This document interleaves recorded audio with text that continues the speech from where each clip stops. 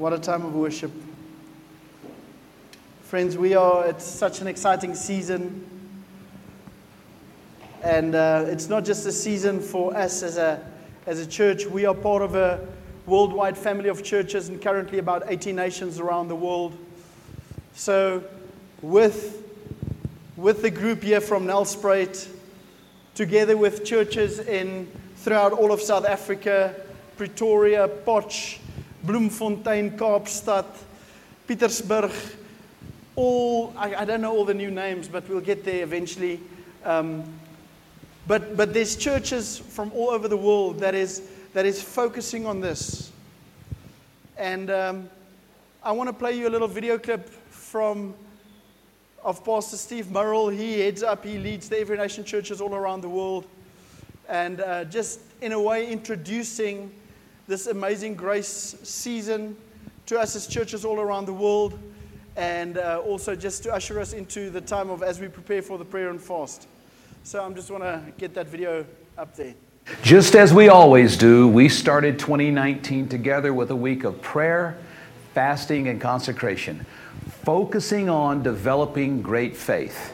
We continued our great faith theme with a 6-week sermon series designed to strengthen our faith. A few months later, when 6,000 of us gathered together in Orlando, Florida from 80 nations to celebrate Every Nation's 25th anniversary at Go 2019, we continued to emphasize great faith in our great God. As always, we plan to start the year with a week of prayer, fasting, and consecration. Our 2020 theme will be Amazing Grace. We've written devotional guides, we've produced videos, we've prepared sermon series on Amazing Grace that will follow the prayer, fasting, and consecration week. We are declaring 2020 to be a year of grace in every nation. As we prepare for that week, I am claiming Romans 5:17 for all of us. Because of one man's trespass, death reigned through that one man. How much more will those who receive the abundance of grace and the free gift of righteousness reign in life through the one man, Jesus Christ? I am believing with you that because of the abundance of grace, we will reign in life in 2020.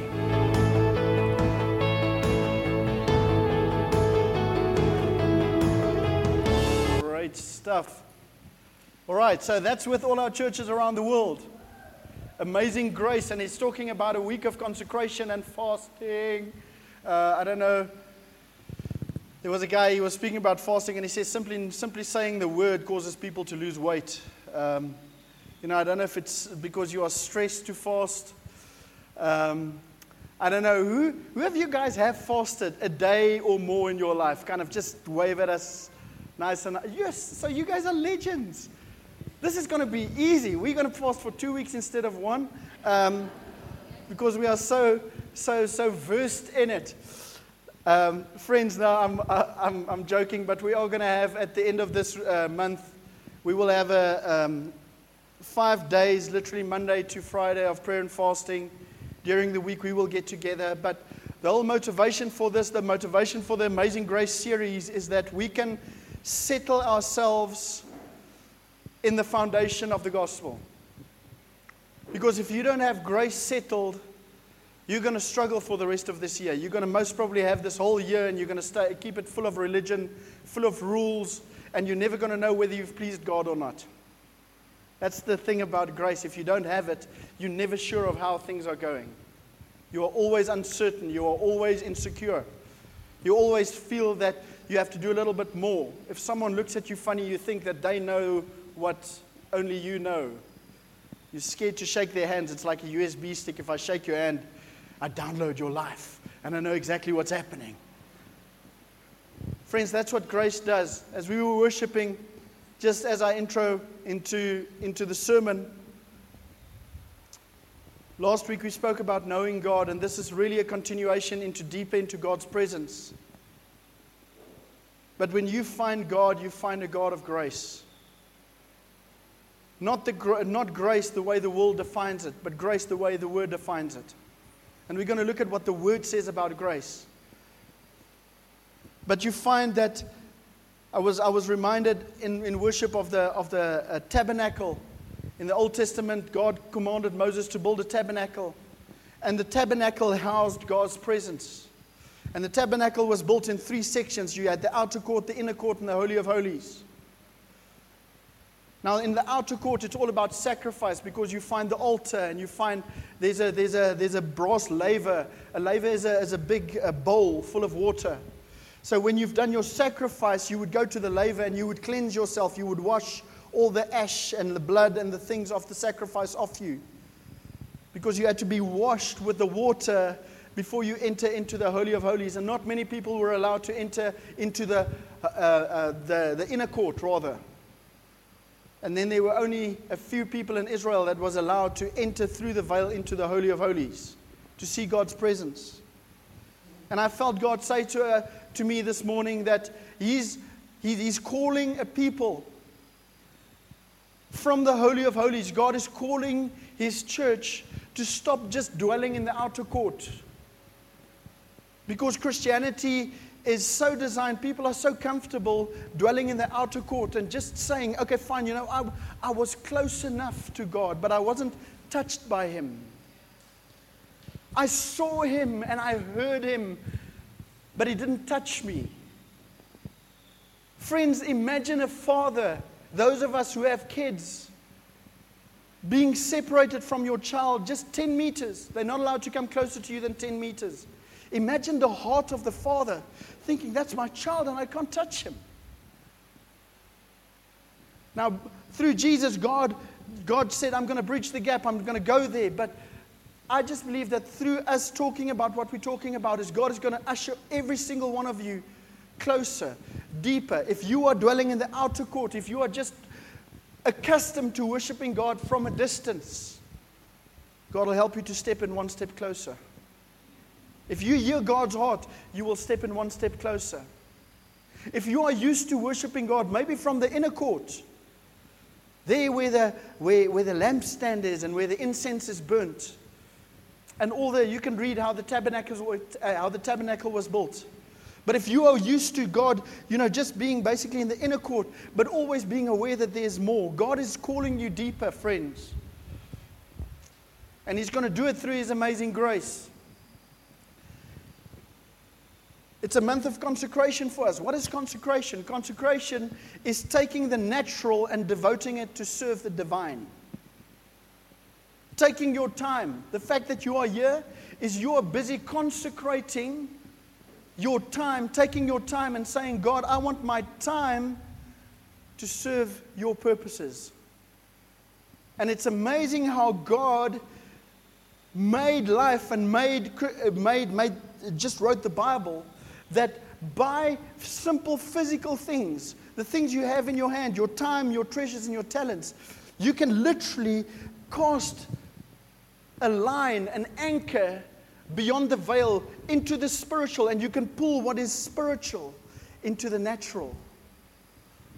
Because God designed you to live spirit, soul, and body, not body, soul, spirit. Simply that will keep you busy. Simply that phrase will keep you busy. God made you spirit, soul, and body. In the world, we have changed it, and we live from the body into the soul, into the spirit. And we're working with a generation that is dictated by everything that is just in their body, the flesh. The flesh dictates the spirit. And that is why we're going to fast. Is you're going to take the body and you're going to put it into subjection, and you're going to consecrate your physical body, and you're going to say, God, this year I want you to use my physical body to serve the Spirit. Because the things of the Spirit is life. It's truly life.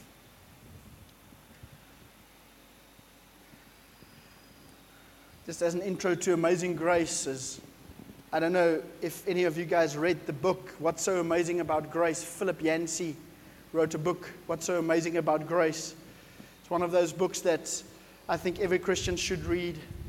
It challenges you.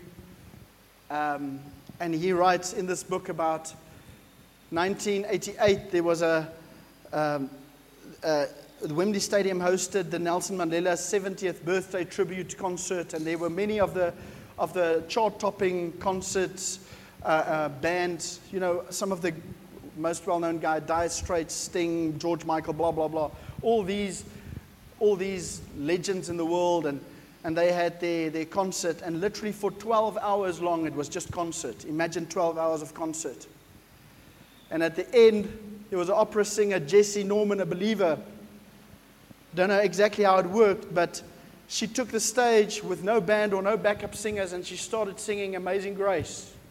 John Newton's famous song. Every believer knows that. Amazing Grace. How sweet the sound. Simply behind that song, why that song was written by a slave trader that got saved. She started singing it, and the crowd was kind of all of a sudden taken aback because they had just had this barrage of sound pouring over them.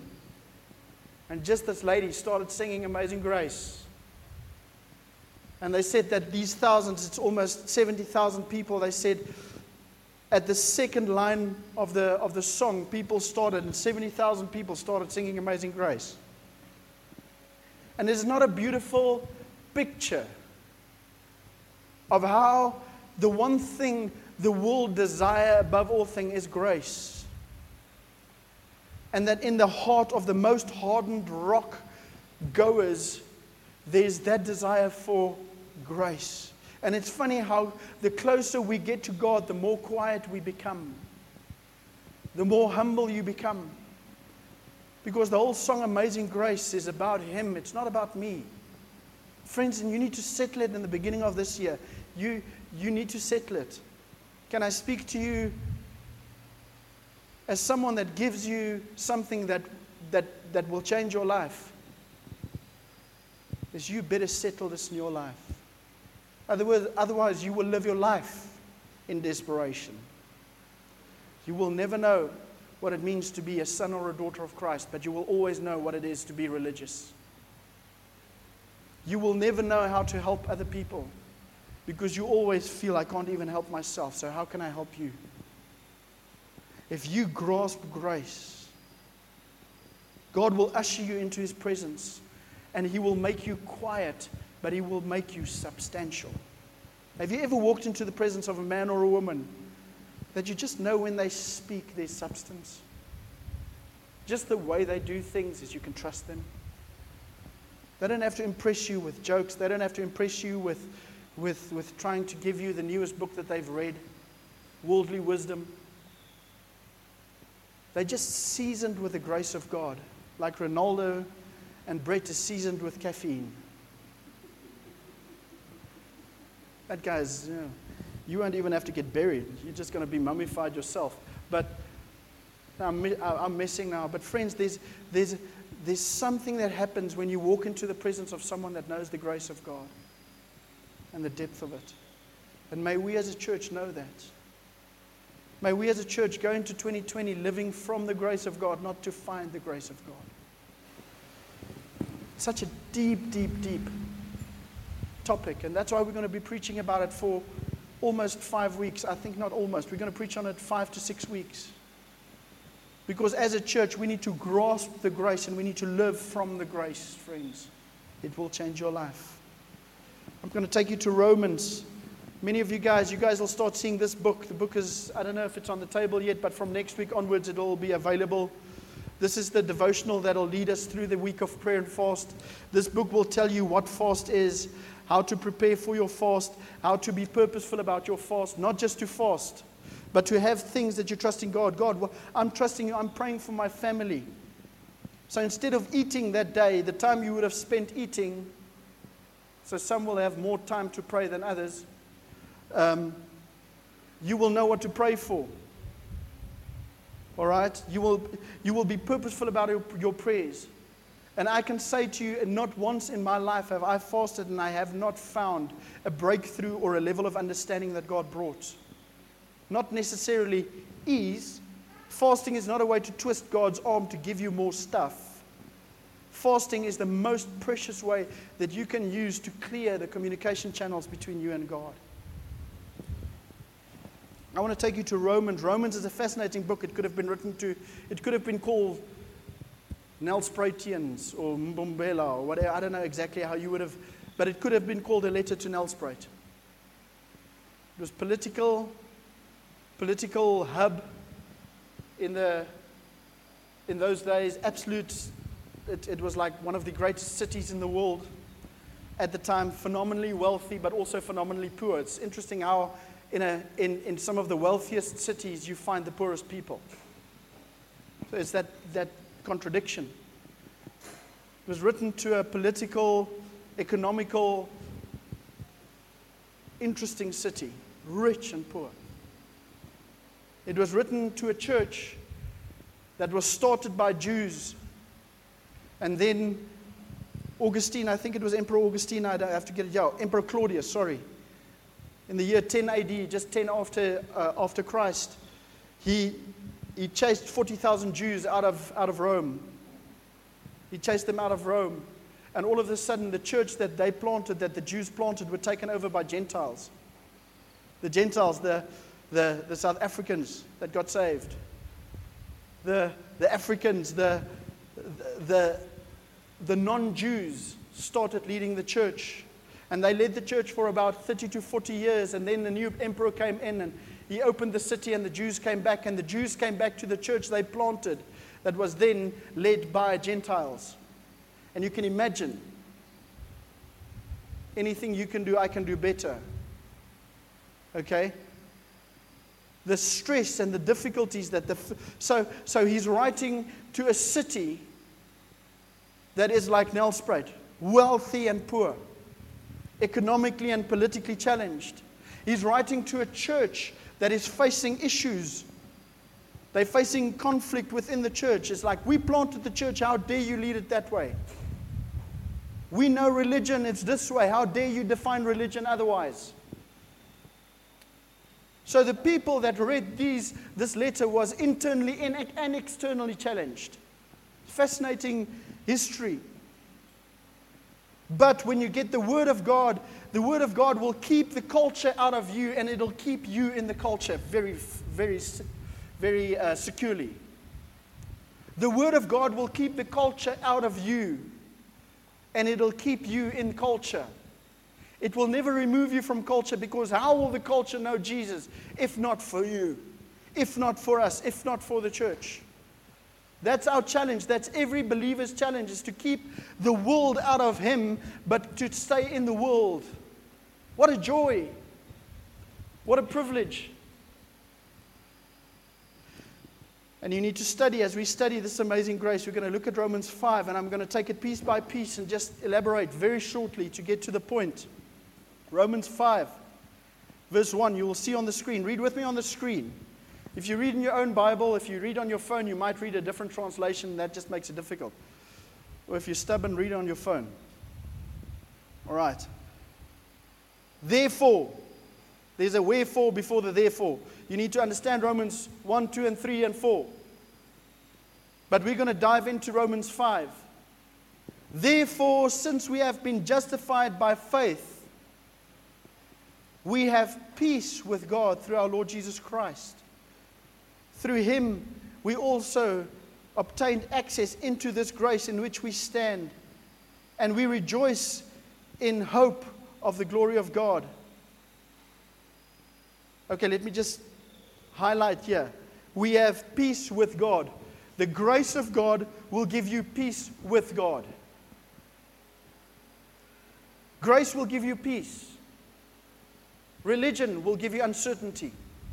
What is the opposite of peace? Turmoil. Grace makes you... What does it mean to be at peace with someone? Friends, when you visit friends, there's friends that you just don't have to be anything but yourself with. You can be at peace with them. There are those moments, you know, when in a conversation, if that uncomfortable silence, when you're with someone and it's just like, wat moet ek nou sê? And then you say something and you think, the first thought is, I shouldn't have said that. And then, you know, it's you constantly, you know, it's like, oh my genade. How do you do this? What a gift to have peace with God. And this is a peace that produces worship, because he says we have peace with God. And then the last sentence, in verse 2, it says, we rejoice in the hope of glory.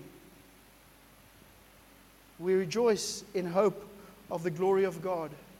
In Ephesians 1 verse 5 and 6 it says, I'm just going to read verse 6, but he says, to the praise of his glorious grace with which he has blessed us in the beloved. Grace will always produce worship. To the praise of what? His glorious grace. May we understand grace, because then we will understand worship. It won't work the other way around. If you understand the grace of God, it's funny how people who was saved and they have a full understanding, it's almost like the grace of God hit their lives so hard, are very gracious to others. If you look at the outworking of grace in Paul's life, in the beginning of Paul's ministry, he calls himself least of the saints. At the end of his ministry, when this man was above 60 odd years old, he says, I'm the least of all sinners. It's funny, hey? It's funny how people that's mature in Christ and that walks with God and that sees God's face is not scared to make themselves equal to sinners. Because they know that me hanging out with you, it's not a competition. Because if his grace could save me, he can save you. Those who have been forgiven much, love much. Friends, and as you grow in your understanding of grace, it will be an outflow. Humility will mark you. Peace will mark you. Because the battle is for your peace. The battle is for your identity.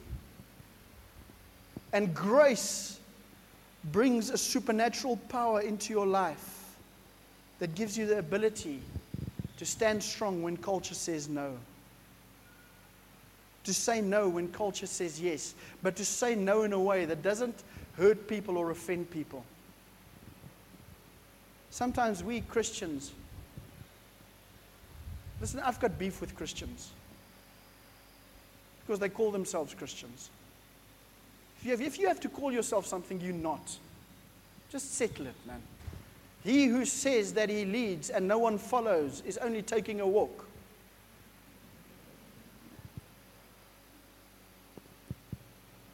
It's the grace of God that makes you a Christian. You'll never have to call yourself one. People will. People will. And it'll cause you to worship, because grace produces worship, and worship is irresistible. Let's go further into Romans, verse 3. Now, not only that, but we rejoice in our sufferings. Ooh, bad news. We rejoice in our sufferings, knowing that suffering produces endurance, and endurance produces character, and character produces hope, and hope does not put us to shame, because God's love has been poured into our hearts through the Holy Spirit, who has been given to us. Grace in suffering. If you understand the grace of God, suffering will make you better. Suffering is not something that will define you, but you will be able to walk through suffering and have a testimony afterwards. If you do not understand the grace of God, suffering will make you bitter. It'll make you the biggest critic of anything. Without the grace of God, you will always compare yourself to those who has it easier than you. But with the grace of God, you'll be able to interpret life correctly. God help me. God help us. That we can go through suffering, not criticizing. Friends, I am busy trying to control this little thing, this little rudder in my life. Because it's so easy to go to a place and start saying, yeah, but the politics says this, and the whatever. Friends, grace will season you. The suffering that you are in is to help you to find the grace of God It is not there to hinder you from seeing God. Read throughout history. I don't want to stop there, but I want to give you a context of grace, because we're going to unpack over the next weeks. Over the next couple of weeks, we're going to talk about grace. And then it says, verse 5, it says, God's love has been poured into our hearts through the Holy Spirit who has been given to us. Remember, Romans 5 is just about grace. Remember the context. Remember where we come from. It's grace, and then it says, and the Holy Spirit pours abroad. Because if you go through suffering, you know what you have with you? God. You have the Holy Spirit with you. You have God's Spirit that raised Jesus from the dead in your suffering. Can you hear His voice? I'm reading about the great revivals of the past in a book called God's Generals. There's 3 in the series. You will do well to read that. But you find that revival is sustained through the Holy Spirit, through preaching baptism in the Holy Spirit, through helping people to understand baptism in the Holy Spirit and praying in tongues. The outpouring in Azusa Street, what do they call that revival that happened there? The Pentecostal revival was built on the foundation of the Holy Spirit. Friends, who other is the Holy Spirit but God's presence Himself to reveal God's grace to you? A couple of weeks ago, this was before the holiday, I can remember walking into my study, taking my Bible, having a moment, putting on my worship. Because my children make noise in the morning. And I can remember I just had a moment and I just said, God, I miss you. And it's my fault. It's no one's fault, it's mine. But I miss you. And I heard the voice of God saying to me, it's so good to be with you. What's that but the grace? What's that but the grace of God? What's that but the Holy Spirit? Don't live your life without the Holy Spirit. Get into a connect group, friends. This one-to-one book that we do. Understand the Scripture. Don't treat Christianity as a philosophy that you will study one day when you have time. It is life. It is truly life. And the grace of God gives us the Holy Spirit, God with us, God in us. There's 2 concepts about the grace of God. The one concept is imputed. It's a big word in the Bible that says when God imputes the grace of God to you. Imputation means that you have it. Impartation means that you become it. People that live in the outer court of the temple are living in imputation. The nations are waving to us, but imputation, get me, look at this. Imputation means that I am a recipient of God's grace, but I don't know Him. Impartation means that I know God. The one is external, the other one is internal. You need both. And you will see now the grace of God. Don't just know that God is a gracious God. People that only know that God is a gracious God abuse God's grace. And they use it as an excuse to live a life that they were never designed to live. What does the Bible say? Verse 6. For while we were still weak, at the right time Christ died for the ungodly. For one will scarcely die for a righteous person, though perhaps for a good person one should dare to die.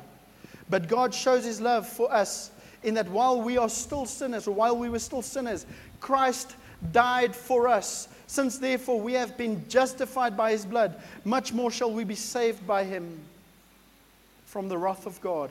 For if while we were enemies, we were reconciled to God by the death of His Son, much more now that we have been reconciled, shall we be saved by His life. More than that, we also rejoice in God through our Lord Jesus Christ, through whom we have now received reconciliation. You know, the whole point of all those scriptures together there is grace cost something. God is not just a gracious God, it cost Him His Son's life.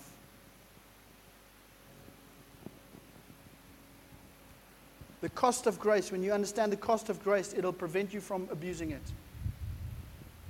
When you understand the gift of grace, it will make you live a life that is reconciled to God. Now let me get to, I'm going to read the last passage, and then I'm going to unpack 3 points, and then we'll be done. Verse 12. Therefore, just as sin came into the world through one man, and death through sin, and so death spread to all men because all sinned. For sin indeed was in the world before the law was given, but sin is not counted where there is no law. Yet death reigned from Adam to Moses, even over those whose sinning was not like the transgressions of Adam, who was a type of the one who was to come. So it talks about Adam, now it goes to Jesus. But the free gift is not like the trespass. For as if many died through one man's trespass, much more have the grace of God and the free gift by the grace of that one man, Jesus Christ, abounded to many.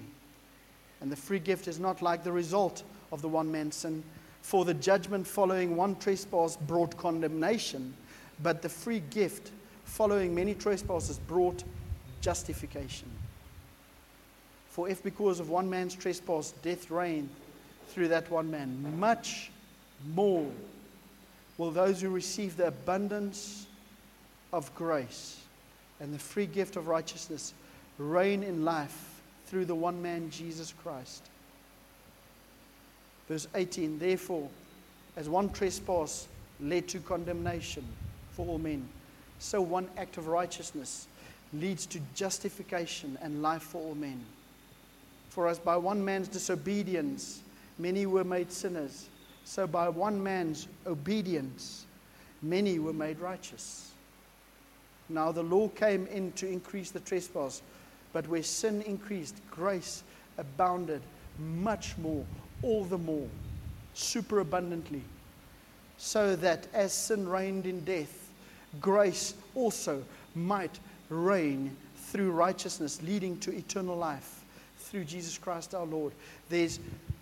When you deal with grace, and when you read this passage, you read about Adam that sinned and that caused humanity to produce after its own kind.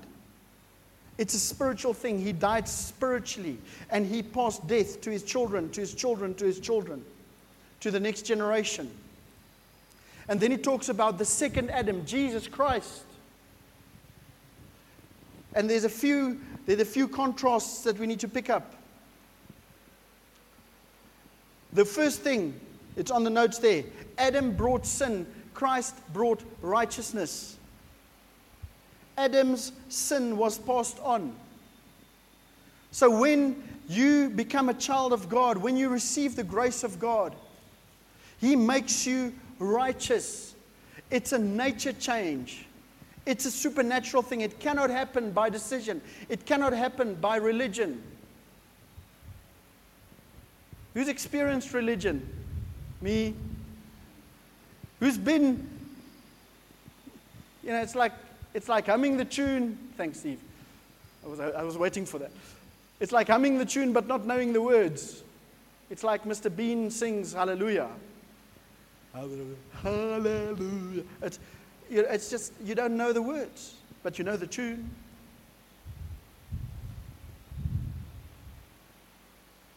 Who's this Jesus? The perfect Lamb of God who takes away the sins of men. John 1 verse 29 says, the perfect Lamb of God. He was able, and He, through His life, took your sin, took my sin upon Himself, and He died, destroying the power of sin. Hebrews 4 verse 15 says about Jesus, for we do not have a high priest who is unable to sympathize with our weaknesses, but one who in every way or in every respect has been tempted just as we are, yet without sin. Jesus was sinless, and He died for us sinners. The foundation of the gospel is understanding that only Jesus can save.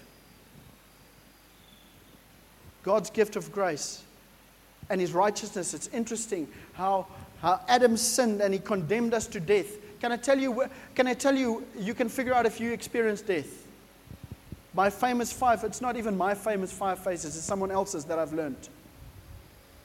What's the first face of death? Where's the first way that you experience death? Is psychologically, insecurity. All of a sudden, Adam and Eve was naked and ashamed. For the first time in their life, they experienced shame. It's a psychological death. Then it was spiritual. Then it was relational, because Adam accused Eve and Eve accused the creation. So it is psychological, spiritual, relational, vocational, and then lastly physical. Jesus took it upon Himself, and by His grace, He says, I will lift that death from you, and you can experience life. Meditate on the fact that Jesus was sinless. See Him obeying in your place, taking your sin upon Him. Friends, that is the message of salvation. Is I once was lost, but now I'm found. I once was dead, but now I live. God's grace is not to make people better people. God's grace is to make them alive. We have this concept of God's grace. It's like His grace is to make good people better. Because I lived in, I grew up in a good home. Like all of us, it's like a goeie huis, man. Nice mense. And my salvation is just, it's just smoothing a few rough edges. No. And then, the gospel is for those bad people. Ooh, it makes bad people good. The gospel is neither. It's not for either of those. The gospel is to make dead people alive to Jesus.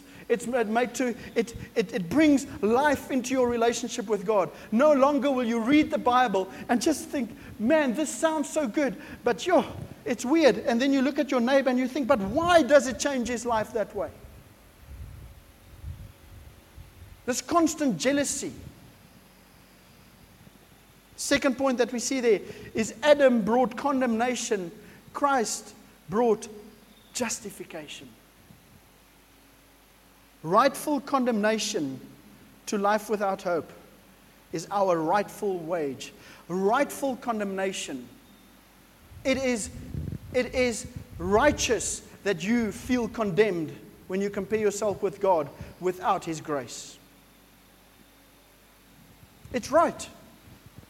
You deserve it. But even, there's a concept. I just want to make sure. Okay. Let me not go down that concept. Friends, God owed us nothing, yet He gave us everything. His grace abounded all the more into our justification. What does justification mean? You are justified to be called a son of God.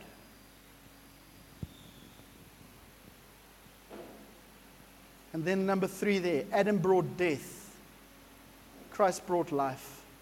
Verse 17, it says, death reigned. And then it says a very interesting, it's a word play here. It says, as death reigned in this world, how much more will the righteousness that God gives us causes us to reign in life? To reign in life. When you receive God's grace, you will start reigning in life.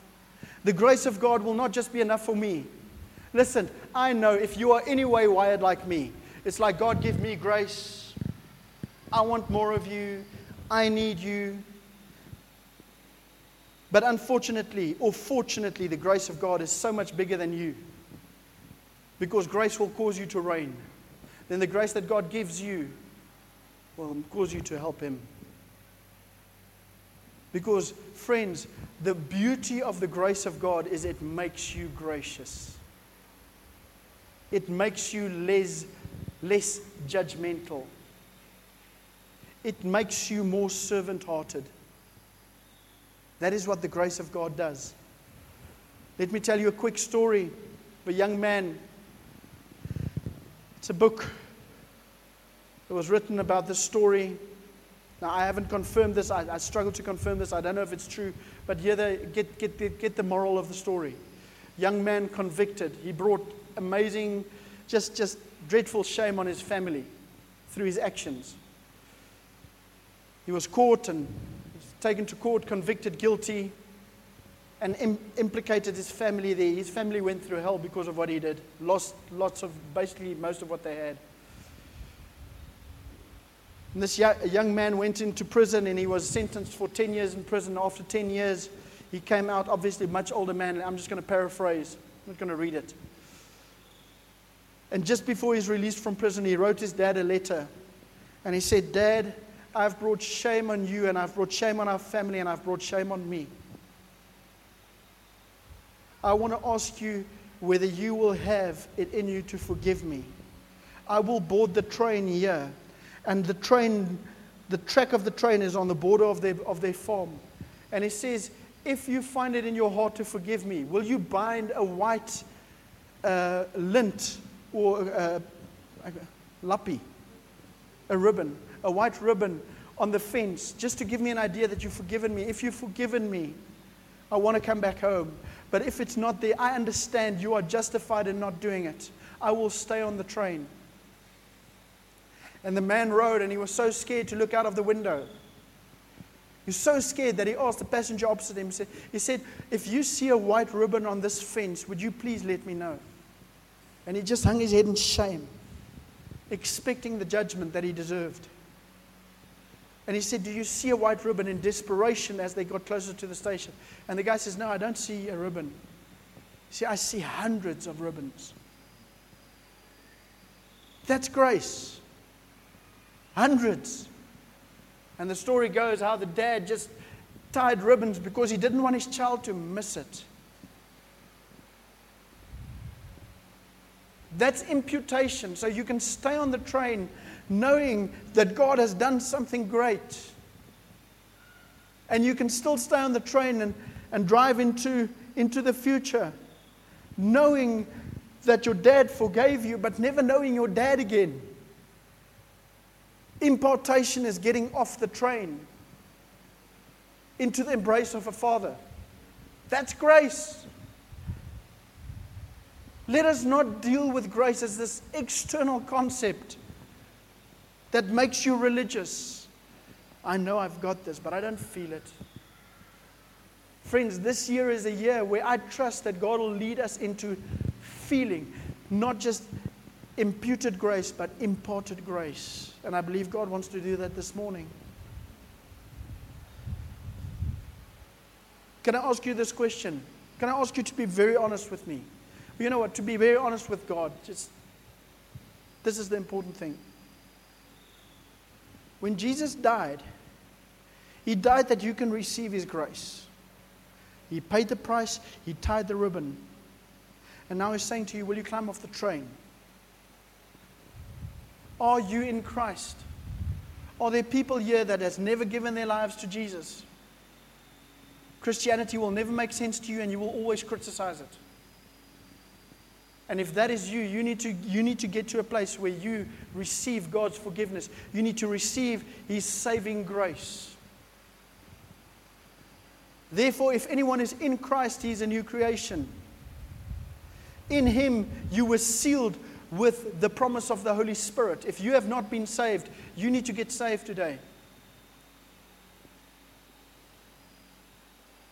Then, if you have given your life to Jesus, but you know that you are a foreigner to His grace, you really live foreign to His grace. Friends, you need to stand up and you know what is the key? It's repentance is the key. I was sharing with I don't know who before church. My sons taught them if they do something wrong, they come to me. If they tell me the truth, I can help them. If they don't tell me the truth, I can't. I tell you, my heart is like this is like marshmallows. This is a gebraaide marshmallow. It's it's soft. When my child comes to me and he says, "Daddy, I made a mistake." You know how proud I am of him in that moment? I'm not mad at him because of the mistake. I'm proud of him because he knows I'm Dad. And it's cool. The mistake is not going to define my relationship. Friends, I tell you, there's a heavenly Father that's waiting for you as a believer to just say to him, you know what, I messed up. I've abused your grace. I've forgotten about your grace. And I'm treating you like that taskmaster that I was taught in religion. That's the point. This year stops. This year, living without grace stops, friends. And it'll be a great year for you, even if there's suffering. Can I ask you just to bow your head, close your eyes?